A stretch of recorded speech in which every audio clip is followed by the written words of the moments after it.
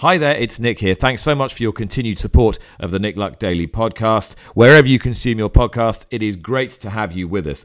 I would alert you again to the racing app, which is your one-stop shop and the easiest place now to download the show each and every morning as soon as it's ready.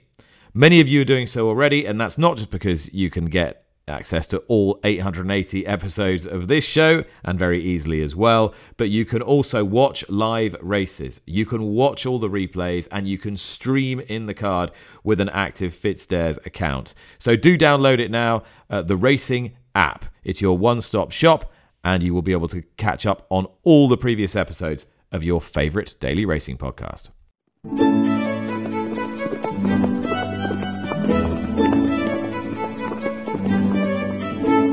You're listening to Nick Luck Daily. This edition is brought to you by FitzDares, by the Racehorse Owners Association, and by Thoroughbred Racing Commentary's Global Rankings.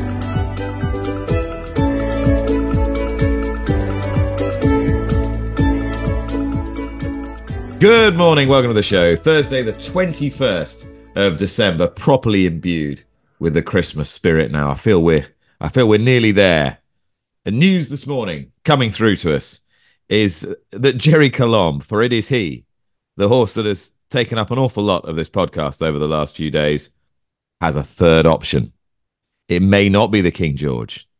It might not be the Savills chase at Leopardstown. I've been in correspondence with the horse's owner, Brian Atchison, and he said to me, don't rule out Tramore.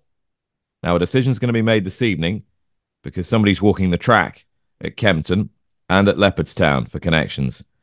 But he said, don't rule out Tramore on New Year's Day. I said, can I say that's an option? Yes, we're definitely exploring it. Jane Mangan is my guest today. Fancy that, Jane. There's the outsider of three.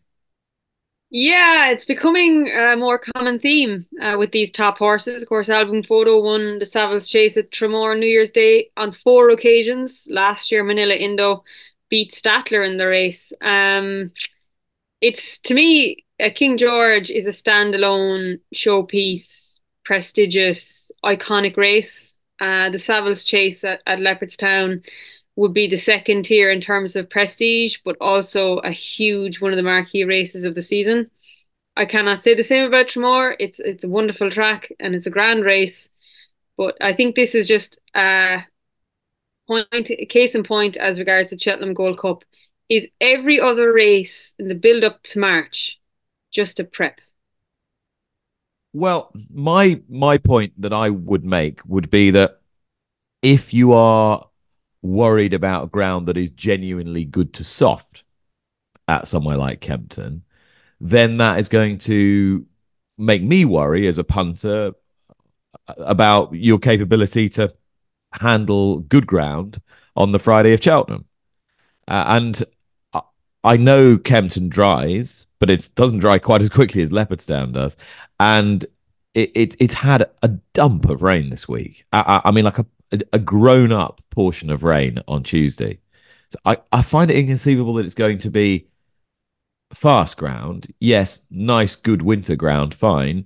But I don't know. I wonder the extent to which the horse really is contingent on very soft ground on the back of limited evidence. Yeah, I don't pretend to know more than the Gerri team on this, but I'd imagine they're doing all the due diligence available to them. They're probably going to have somebody they trust walk the track. But I would be in your camp. I don't think Ger O'Neill is slow, and I think he won a Silly Isles and good to soft ground at Sandown. So all of the balls are in the air. Look, when you're dealing with a good horse, of course you're going to have the media call, and it's a privilege. It might annoy you at times, but it's a privilege. And they have taken all the media calls, which is why Ger O'Neill has had so much airtime. But this is because we're interested in the horse that could be the best second season novice over fences this year, and where he'll go again remains up in the air. But personally, I'd be disappointed if he went to Tramore. I'm sure the people of Waterford wouldn't be. I'd like to see him take on horses that he'll meet in March. And yeah, I don't really have much to say on the matter. Only I think if he went to Kempton, I'd fancy him. If he went to Leopardstown, I'd fancy him. If he goes to Tramore, he probably won't even get a hard race. One horse who will definitely be going to Kempton is Hewick. We heard from Shark Hanlon earlier in the week. He has solved his jockey problem this morning. Gavin Sheehan's going to ride Hewick, and I caught up with the man of the moment, who's been riding big winners at Newbury and Cheltenham on That's All Right, Gino and Fugitive, just a few moments ago as he was walking back from the gallops. Yeah, obviously he's Jordan's unfortunately out injured. My agent was straight onto Shark. And yeah, Shark and the owners are happy and pretty much looking forward to riding him now. He ticks a lot of the boxes. He was running a big race at Cheltenham until he came down, but he's a fine horse and a very good spear for me. And you must feel full of confidence at the moment. Yeah, look, it's you always get confidence riding nice horses. It doesn't matter whether things are going well or not. And I'm lucky enough that things are going well for me. And just having that bit of luck. You always want to ride the best horse in the race, and lucky enough I've been able to do that recently. And yeah, look, it's always exciting going into races like this off the back of a few good wins. I suppose it gives you a bit more of a boost and a bit more of an upbeat in your chances, rather than thinking realistically. If you're going into races like this, you're thinking like realistically, this is how it's going to plan out. Whereas when you're after a couple of wins like that, you're just full of confidence and thinking that you can take on the world in a sense. And hopefully things will go well for me on the day. Okay, that was Gavin Sheehan. Wow, what a crest of a wave he's riding as well, and for a number of different trainers too. And he's optimistic about Hewick. As he said, you have to be. You can't go into a race thinking you're not going to win or you've got no chance. But if Shark Hanlon has got this horse right on point, and if it is more good ground than good to soft, then I think, Jane, he's a very interesting addition to the race. Yeah, I think he's a player. I think the Shark went from Far Hills in October of last year straight to Cheltenham, where you can interpret it as you wish. He came down 2 out to that point, having run a huge race at 40-1. The only horse in the field in the King George who's a bigger price at the moment is Frodon. And I think Hewick is a very solid contender. Okay, a lot of people will point to Galway, but I know the Shark feels like he shouldn't have went there. And I know that this King George is not an afterthought for this horse. It's a huge ride for Gavin to get, and Gavin will really suit him because he's a very positive rider. Hewick is a forward-going horse. Doesn't have to make the running, but for a small horse, he's an abundance of scope, and he's never beaten. This horse doesn't give in. So I think he's been the dream fairy tale so far, but he's still only an 8-year-old, and I think he makes the race very interesting. I would agree with you. To what extent does the race revolve around who is Allaho now? I think that's the title for the pod. Who is Allaho? He's the horse that. Well, no, the title, good pod title though it is. I'm afraid the title is going to have to be Gerri might go to Tramore. Gerri for Waterford, yeah. Look, Allaho is a horse that we haven't seen be beaten since April of 2021 when he took on Chacun Persois over 2 miles.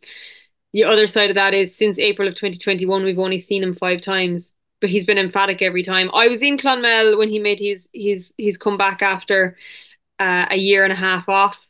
You couldn't be impressive that day. The ground was so heavy. He couldn't do any more than beat Janadil 9 lengths.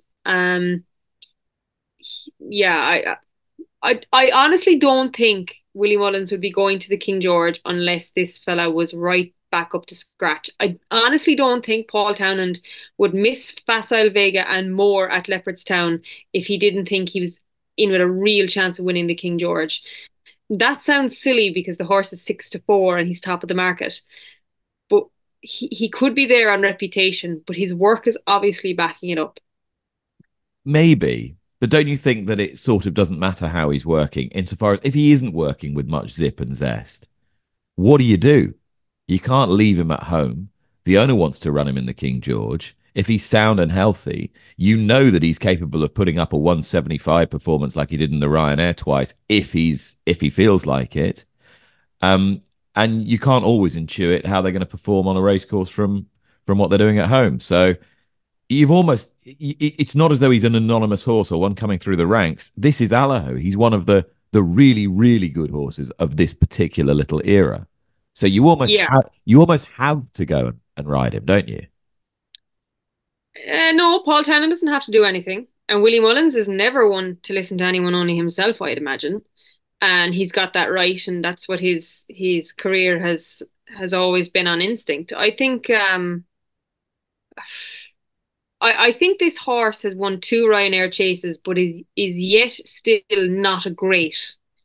He needs to win a great race to solidify his status, and this is his opportunity. Well, that is exactly where we would agree, and it would be wonderful to think that he still has the same zip and raw ability that he had when winning either of those Ryanairs. On which day you fancy he could have beaten just about anything anywhere? Do you see what I mean? Yeah, yeah. He when Rachel Blackmore won the Ryanair on him, that was one of those wow performances. But he's a majestic specimen anyway, and I'm glad he's going because he just as you say, the race kind of revolves around him, and this is his time. Elsewhere, Nicky Henderson is issuing cautious bulletins about a Shishkin. Well, you have to be cautious anyway, saying he's worried about race fitness.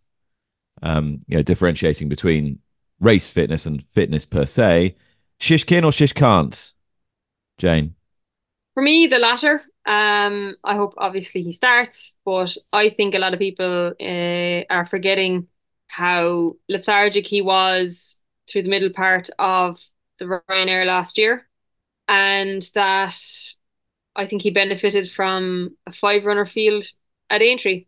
I think even if he starts the middle part of the race where he needs to carry Nico de Bonville into gaps and into fences, that's the biggest concern for me with Shishkin because he didn't do it last year. And I know you'll say he won at Aintree.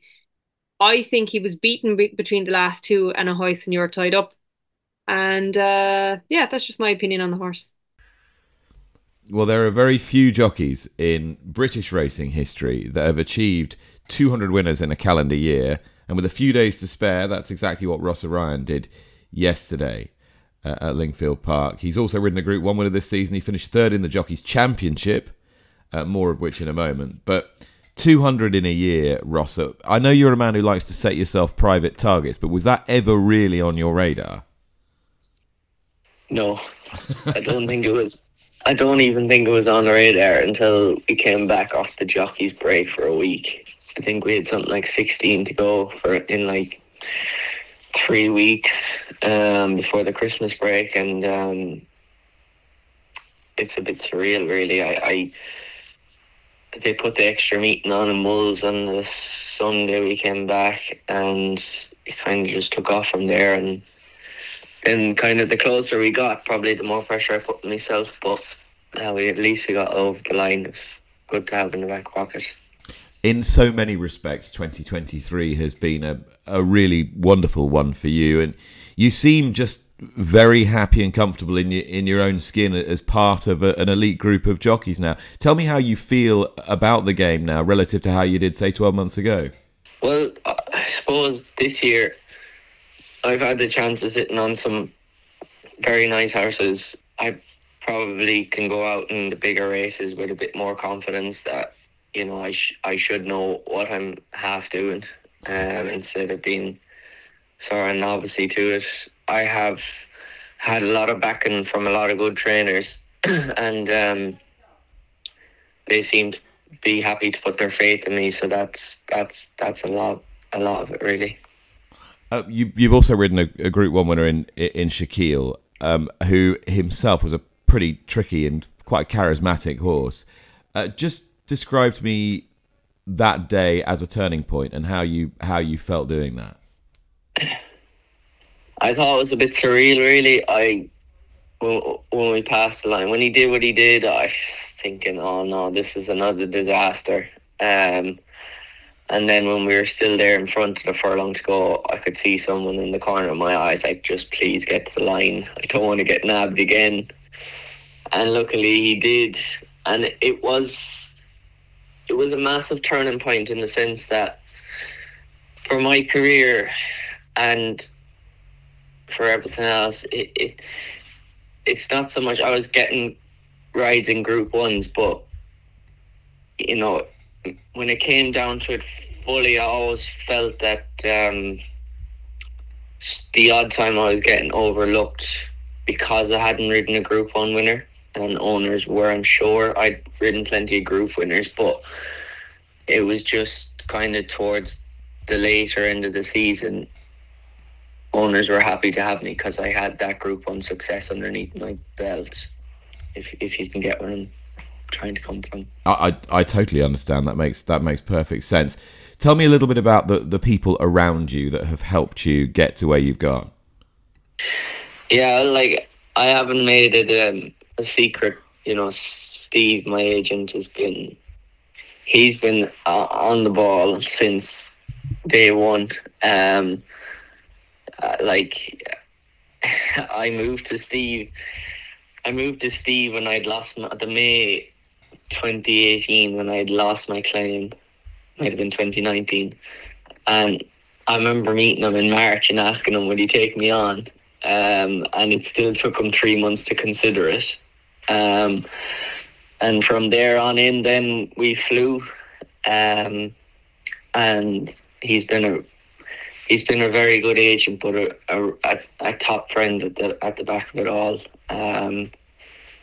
And I have a girl called Stephanie Jones who helps me with my accounts and sorting things out. And she's been good. She doesn't let anyone. She's always on the ball. She doesn't let anyone miss a trick. Then I suppose the biggest thing is my father would probably be one of the biggest part of my team, that he rings me every day before racing and after racing to go through everything, and still does. He is a trainer, but it's really a hobby now, but it gives him great joy to go through races in depth and go through everything. And, you know, even so far as, you know, when the whole ammo split came, and, you know, I didn't know where I was going last year and a bit down in the dumps, he was the one that picked me up, and he could tell literally as soon as I'd answer the phone what to say and what to do. And yeah, that's been he's been a big cog in the wheel. You only have to look at his Twitter output to realise how proud he is of you. It's absolutely plastered with all your winners and achievements and everything, and it's so important to have that great network around you. I couldn't be more pleased for you. What are the goals and ambitions for 2024 off the back of that? I'm not sure. I would imagine we'll try and aim for the same sort of target numerically, and hopefully there's a couple of very nice 2-year-olds that I've ridden this year that I would hope could go on to be very good horses next year. Who are they? I really like a horse called Task Force. He really took my eye. I think in the middle park he was just beaten by an out-and-out sprinter in Van Dijk. He's by Frankel, and he's out of a two-time Guineas winner. So I'd be hoping that the step up to 7, if he goes the Greenham route and then to a mile, will suit him really well. And he's not short of speed, that's one thing for sure. So I'd be very excited. You wouldn't know what else Rafe and a few others have to come out yet, but I really had a soft spot for him last year. So if he can stay injury free and stay on him, I'd be hoping he could work out to be the horse we think he is. If we have this conversation in 11 months' time, will I be talking to the champion jockey? One day, maybe not next year. I don't know. We'll give it a go. I mean, I don't see why not, but need a lot of luck as well on top of it. And I suppose up to Royal Ascot will tell a lot of stories of how things are going. You know, it's after Royal Ascot the season really gets going, but the most difficult part of the season is the start of the year, trying to get up and in and banging in the winners. That's probably the hardest part, but I wouldn't rule it out. One day, it is my dream one day to be champion jockey, so we'll stay pushing for it until we can get it. Well done, Rossa. Thanks very much. Edery, Dettori, Jason Weaver, Kieran Fallon, Gordon Richards, Lester Piggott. There aren't many jockeys who've ridden 200 winners in a calendar year, albeit that it's easier to do than it was back in the day when you only raced from March to November. That's a whopping total. Could he be champion jockey next year, Jane? He could. Yeah, this guy's really good.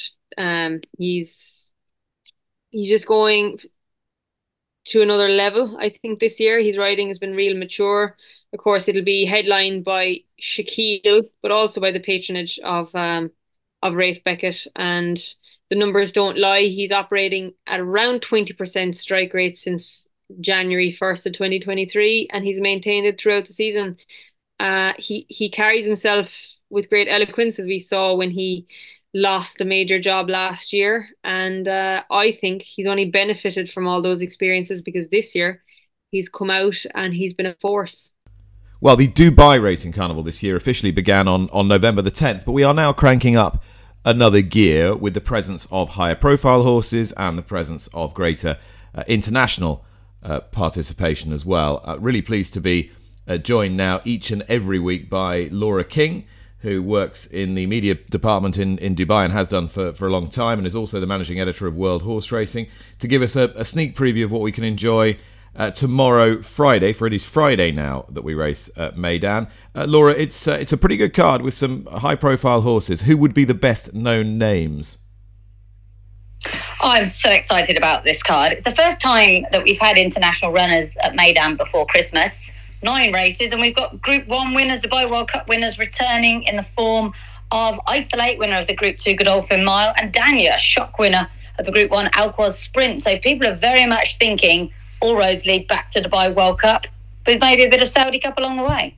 Dania, you mentioned. I remember even Sheikha Hissa was quite surprised by Dania's success in the Alquoz, but Mustafa Al-Meri can do things that other trainers can't. Yeah, it's quite interesting because Dania, I think everyone would agree, is actually better over 7 furlongs. He gets his perfect conditions on Friday night in the Business Bay Challenge, a listed event on the turf. Turf track opens up for the first time this week, and he's got to give weight away, but he should just win. It's a nice place for him to start back and head back to that Alquoz Sprint from here. Full field, there's a lot of prize money, so people have really turned out for this festive Friday card. But Daniel's been fit for a while because Masaba gave him a little entry on the dirt the other week. Didn't take it up, but I think Daniel will be ready to rock and roll on Friday. And Isolate, as you say, the Godolphin Mile winner from World Cup night last year. Not just the winner by 5.5 lengths, and Tyler Gaffleone coming back to ride him. Yeah, quite interesting. Tyler flies in for this. Of course, he's got plenty on his plate at the moment riding in America, so he comes over for just this one ride. And this horse, I think, does have Saudi Cup aspirations.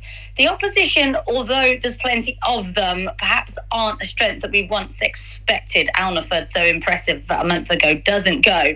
But he's still got some nice ones up against him, including Royal Muse, Mimi Kikuchi, who ran in the Kentucky Oaks, and a few lovable old boys like Desert Wisdom and Golden Gold. But if Isolate is anywhere near fit, he should just win this Mat2 Mile, which is $1 million dirhams. It's a super prize money. And big prize money also for the Al Rashidiyah, nearly £120,000 sterling to the winner.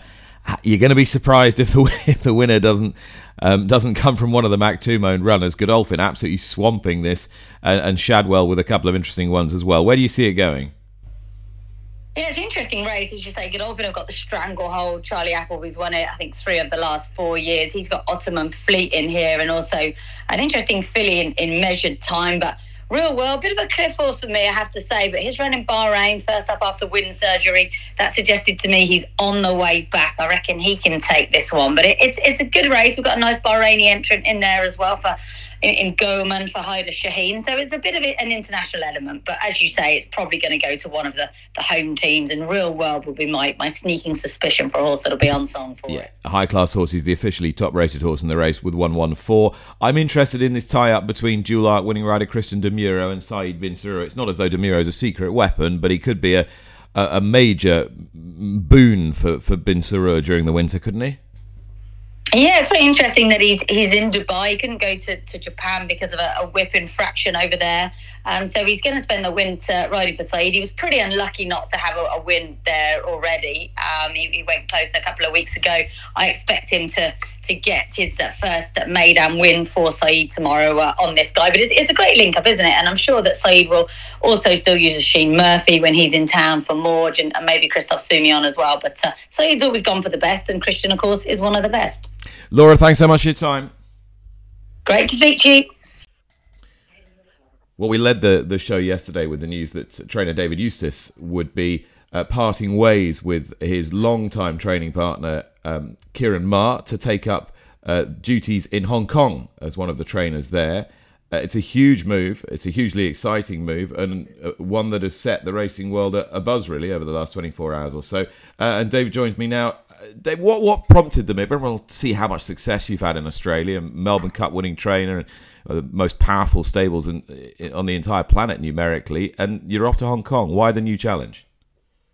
Yeah, look, it's something that I've always been very keen to explore from a young age. I suppose it's always sort of, for me, on the horizon, in that my uncle trained there, and I think it shouldn't be underestimated what a superpower Hong Kong racing is, and I think it's a great setup for a trainer.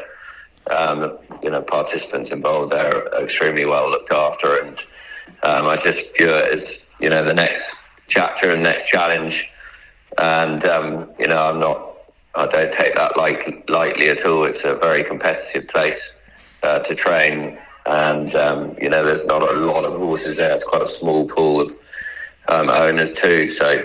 I just see it as a great challenge for me. I mean, you rightly identify that it's challenging. That also there's absolutely nowhere to hide. But are you quite attracted by that? The more difficult it is, the more you want to prove to yourself that you can do it. Yeah, look, I think that's fair to say. I've enjoyed being in partnership with Kieran for the last 5 years, and we've had a huge amount of success. But I feel like I'm ready to go out on my own, and I don't think there's a better place to do that. So, it's on the world stage, and the international races that we've had in the last week, I think really show that you get the best horses from all around the world competing on that day, and that's something that really excites me. It's quite amazing. I can't believe that it's been quite so long since you were assisting Roger Varian. It seems like 5 minutes ago, and so much has happened in that time. So many winners, so many territories explored, and new frontiers pushed back. When you first went to Australia, could you possibly have conceived of what's happened in the intervening period? No, look, not at all. I came over for some experience, and thought I'd be in Australia for a couple of years, and I didn't also look back either. I wasn't quite sure what sort of journey I'd end up on, but I'm very grateful for the opportunities. Peter Moody was a great mentor, and so is Peter Snowden, and of course Kieran's been fantastic to me and the whole team there, and that's not lost on me at all. So I wouldn't be here without them, and the success we had was fantastic. He's fantastic, and I'm really proud of what's been achieved. But now I'm just looking forward to getting stuck in over there. So Ma Eustace, as it's become known, now just becomes Kieran Ma again. How did Kieran take the news when you ran it past him? He's been fantastic. I think we've been together for 7 years all up, and I think he knew at some stage this day would come. Not sure, he probably wasn't sure in what sort of what that would look like and where it might be, but he's been extremely supportive. Once I told him, which was a pretty nerve-wracking evening, but once I told him, he was very pleased and proud, and it's not the end for us. Our relationship will continue, and I'm sure down the track, and while I'm in Hong Kong, there'll still be horses that may come up and business to be done. So it's certainly not the end for us, but I'm very grateful for everything that he's given me. This is a question that you can't answer in the time allowed, but I'm going to ask it anyway. What do you know now that you didn't know at the beginning of Ciaran Maher and Dave Eustace? Well, I certainly didn't think it was capable to train quite so many horses under one roof, that's for sure. And it's a massive operation. But I think he's taught me a lot of things. One is to, think that without sounding sort of cliche, that anything can be done. Because I certainly didn't think it would be as big as it is now. And just exploring different training styles and regimes and the introduction of sports science and using data for training horses is something that I look forward to taking up there as well. David Eustace there, my thanks to him. Now, just as I'm recording this podcast, a little bit of more news coming through about an interesting potential engagement over the Christmas period. Anthony Bromley, racing manager to Simon Monier and Isaac Swed, suggesting to me that Ampere et Pass, high up in most lists for the Champion Hurdle, brilliant winner last year at the Cheltenham Festival, he is likely to get an entry, although this is not a commitment, but he's likely to get an entry in the Rel Keel Hurdle, which now has £70,000 on the table on New Year's Day at Cheltenham. And if he does run there, he is likely to take on Bob Ollinger, who is bound for that race, as Robbie Power was telling you on the podcast the other day. So it's not impossible we could get an Ampere et Pass Bob Ollinger clash in the Rel Keel Hurdle. Well, now the story of Brian Toomey is a very well documented one. As a rider, he was extraordinarily talented, and then a fall not only ended his career, but pretty much ended his life for a few seconds at any rate. But he made a remarkable recovery to the point where he took a trainer's license out, and that was after years and years of real graft and dedication getting to this point. He has now trained his first winner. That came at Kempton last night, courtesy of a horse called Wake Up Harry, who raced in the colours of Harry Redknapp. He also made it onto most of the BBC news bulletins this morning, taking racing single-handedly beyond the parish, and he joins me now. Brian, that's a great achievement. How did last night feel relative to all that you've been through over the last decade or so? Nick, it was a dream come true. Obviously, as I kept saying to people, what I've been through, I didn't let on how much it was affecting me throughout. Obviously, my recovery and years on after obviously losing a career as a jockey that I was very happy with. It did hold me back a lot, but I always had the drive to become a trainer. And listen, it wasn't easy getting to this point. Obviously, I don't come from a racing background, etc. So hasn't been easy. And it was a dream come true. But I'm very proud of what I've achieved so far. To train a winner after on my fourth runner was it was a huge privilege for Harry Redknapp as well. It was amazing. And you talk quite candidly about your approach down the years and how your approach might have changed and how you sometimes regret being as bloody-minded as you were in those early days. But is it fair to say if you hadn't been as bloody-minded as that, you wouldn't be here now with a trainer's license? Yeah, that's true. I mean, I've been very determined, and I've never laid down fight for myself. I was always very, very focused on what I wanted to achieve, and I've annoyed a lot of people throughout my en route to getting my trainer's license out, and a lot of people have been very supportive, and a lot of people have given me a drive to continue and to chase my dream. And listen, I can't. There's too many people to name. I can't thank people enough. But listen, it genuinely is. It genuinely is a dream come true. And I still can't believe last night happened, to be honest. I mean, there are clear signs that you know what you're doing. You had a good second for Ammo Racing the other day as well. Now you've only run a handful of horses. How many have you got left to run through the winter? Yeah, I've run 4 horses. I had 1 beaten neck. And listen, there was excuses for the other ones. The horse that won last night, he'd only been with me a short time. He was actually my first runner. So to have my first runner for Harry Redknapp and my first winner was a massive privilege. But he was only with me a short time, and the horse hadn't settled in, and he's a bit of a quirky character. Like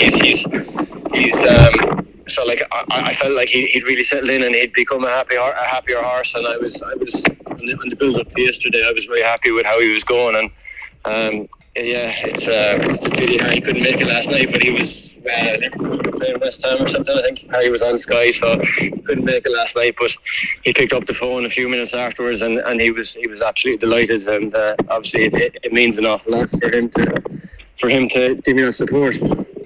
Brian, onwards and upwards. Thanks so much. Well done. Cheers. Thanks very much. All right, well, it is the week leading up to Christmas, so you've got no idea what day of the week it is anyway. So just to confuse you further, we're going round the Bloodstock world with our friends at Weatherbys. Today, Thursday, rather than Tuesday, and there is method to our madness, and this time because we are bringing you a little bit of breaking news. And it's quite exciting if you're in the National Hunt breeding business, because a stallion of really significant note who you might have thought had been lost to you has come back, and has come back courtesy of Ger O'Neill and his own stallion operation, Capital Stud. Ger is a man of many talents, more of which in a moment, but let's just start with this. Ger, tell us who's coming home and what's going to happen. Good morning, Nick. Thanks for having me on. We're delighted to announce that Authorised, we've secured him. We've just bought him back from Turkey. He's going into quarantine now at the minute, and he'll be back in the new year to stand with us here in Capital Stud. So let's talk a little bit about Authorised, the brilliant Derby winner of 2007. He is advancing in years, but he is certainly not retreating in terms of profile, with any number of good horses on the track. Give us a sketch of his stallion career so far. So I suppose he won the Derby himself. It was a very famous horse. Everybody had followed him, very highly rated, and then through his progeny, then he's really starting to leave a legacy with Tiger Roll and I Am Maximus, both Grand National winners, and probably from a lot of flat mares, not really National Hunt mares. His statistics are unbelievable. He's 65% runners to winners, and his progeny at the sales are really sought after. I was just looking through it there. Some of the 3-year-olds there are sold for 165,000 last year from nice pedigrees without being unbelievable pedigrees, and they're averaging 100,000 for his geldings 3-year-olds at the minute. So he's very much sought after by all of the best trainers, and everybody wants to have an Authorised. They do, and he's from that Manger sire line as well. And soon we're going to get to the point where that kind of one generation proximity to Manger is going to be quite difficult to come by. Yeah, absolutely. They're getting further and further away, and see it walk in the park how prevalent they are, and how many brilliant horses they are with that sire line. So we're delighted to be able to bring back a stallion to walk in the park, and Blue Brazil are obviously the big two at the minute, and to be able to bring back another one for Irish breeders and for breeding going forward, we think it should be good news. Was it difficult to do, Ger? Yeah, in the last 7 or 8 months trying to buy him. Refik Widget was the agent, and we've been over and back. The Turkish Jockey Club they said sold the stallion, and they're in all the time they've done it. So it was a long process, and I suppose we built up the relationship and just got talking to the guys and got over there, and we gave a lot of money for him. He's an older horse. He's turning 20, and it's a big risk. So a few of us got together and put the money up, and I suppose we were thinking with our hearts as much as our head on this one. We really wanted to have him home. I'm sure you did, and you mentioned Tiger Roll, I Am Maximus, the national winners, but Nichols Canyon, Goshen, Echoes in Rain. He's had a remarkable record with his jumpers, and he's going to stand alongside stallions that are varied but all interesting. You stand triple threat, Mirage Dancer, the Frankel horse, Castle Star, looking for something very different with him. And Alcumate, we know, has got a wonderful pedigree. We've talked about that Whitsbury pedigree out of Suolita, the half to Chaldean many times. So what are your overarching ambitions and aspirations as a stud? I suppose we're quite new to the game. I'm an international show jumper with my own field, and we started 4 years ago. We stood, myself and Darren McCarthy, Declan Orpin, organised to get hunting horn, and he was quite well received, and we just sort of snowballed from there really. Any time that we see it that there might be a possibility to buy a good stallion, we're always on the lookout. We were lucky to get Mirage Dancer. He's a 16-3 son of Frankel from a very good family. His mother won 2 Group 1s, and she's a sister to champion sire Dan Silly, Champs Elite, who's flying 5 Group 1 winners in her second dam. So that's an amazing pedigree. and we were delighted to get him. He's covered 390 mares in his first 2 seasons and been very well received by breeders. So I suppose as we're getting better and the breeders are coming here, we're trying to make it bigger and bigger. Stand 2 flat stallions, as he said, Alchemate, and the new stallion Castle Star by Star Spangled Banner. He's a very exciting horse for next year. So it's a very enjoyable process, and the breeders are working very well with us, and we're just really enjoying it, to be honest. And I suppose the horse that could sort of propel you in terms of numbers of mares covered is Triple Threat, the Monson horse, who's already throwing some serious horses over jumps. Yeah, so Triple Threat was stood in France, covered small numbers of mostly flat mares, and he's after coming up with 4 or 5 black type horses out of, I think, around 40 runners. Very good horse with Willie and Mr. Policeman. Good horse in France that's won 250,000. He's only 5, called Sans Brood. His statistics are brilliant.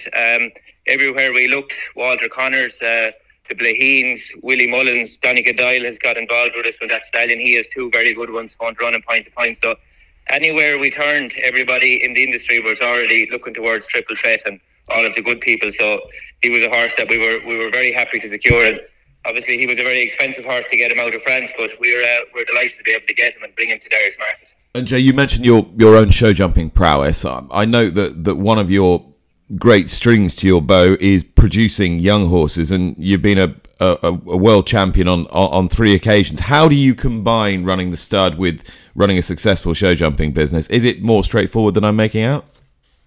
I suppose it can be challenging at times.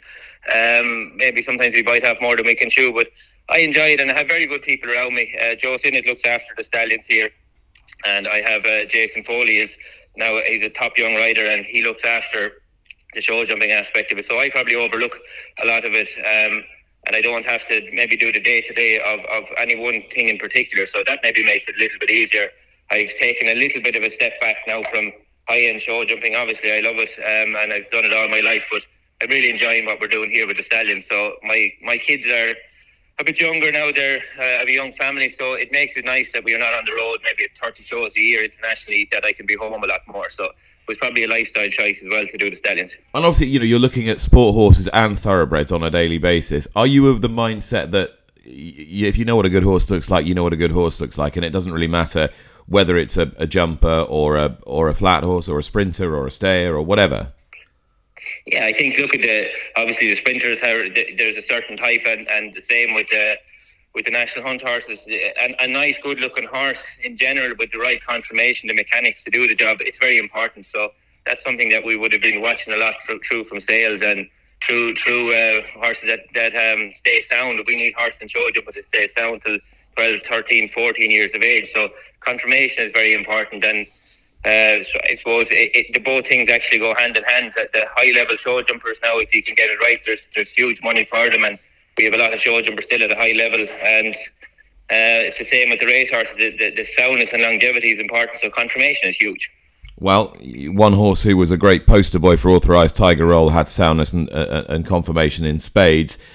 How will you keep Authorised going? As you said, he's 20 years old now. Are you going to limit his book of mares? How are you going to kind of squeeze as much as you can from him? Yeah, I suppose he's a brilliant horse, and he's a horse to look after now. So we're going to have a limited book of mares. A few of the very good breeders have heard in the last few days that maybe he's coming here, and they've all tried to book in their good mares. It's actually been incredible how many good mares have want to be booked in already. So we will only cover a limited book of mares, and we're going to look after him so that hopefully that he lasts for as long as he can, and that he's happy in the shed to be covering. So he'll definitely be a boutique stallion, and the foals have sold for a lot of money, and we expect that anybody has one will get very well paid. Good. That was Ger O'Neill. A nice little bit of breaking news there about Authorised, Jane, which I'm sure you knew already, but it was good to hear that he was back. It is a big risk, as Ger was saying, for a 20-year-old, so they need to manage this horse cleverly and carefully.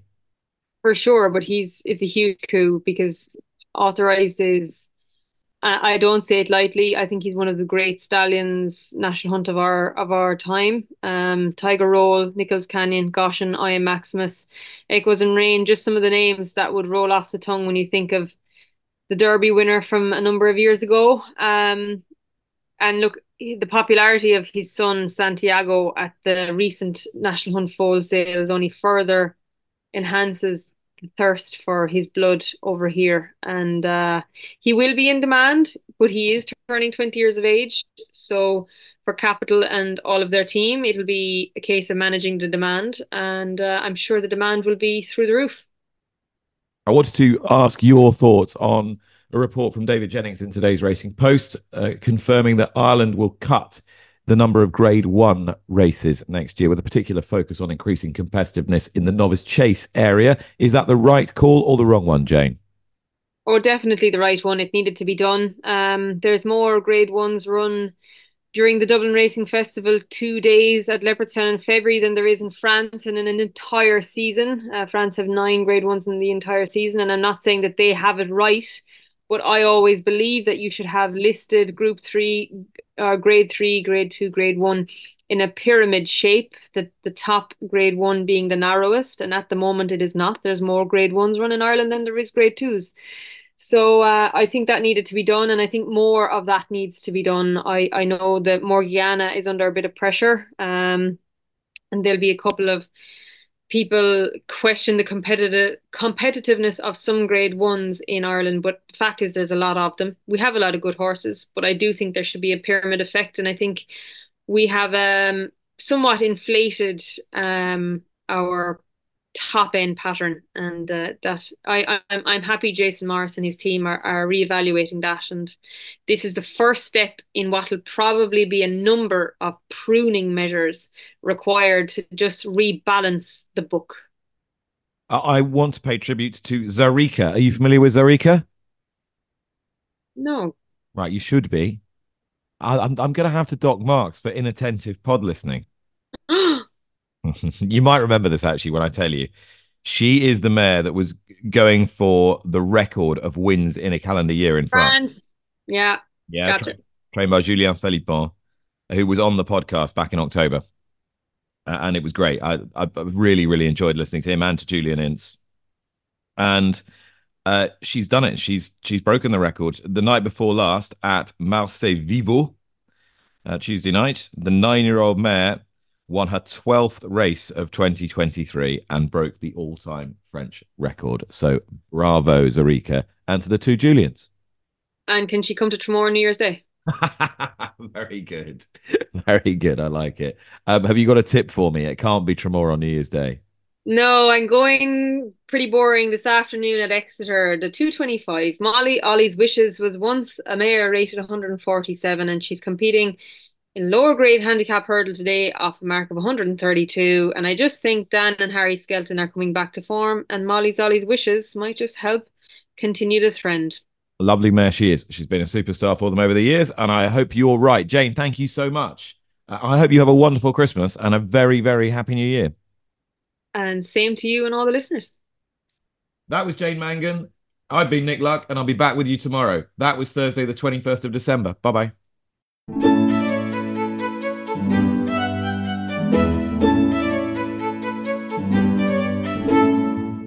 You've been listening to Nick Luck Daily, brought to you in association with FitzDares, the Racehorse Owners Association, and Thoroughbred Racing Commentary.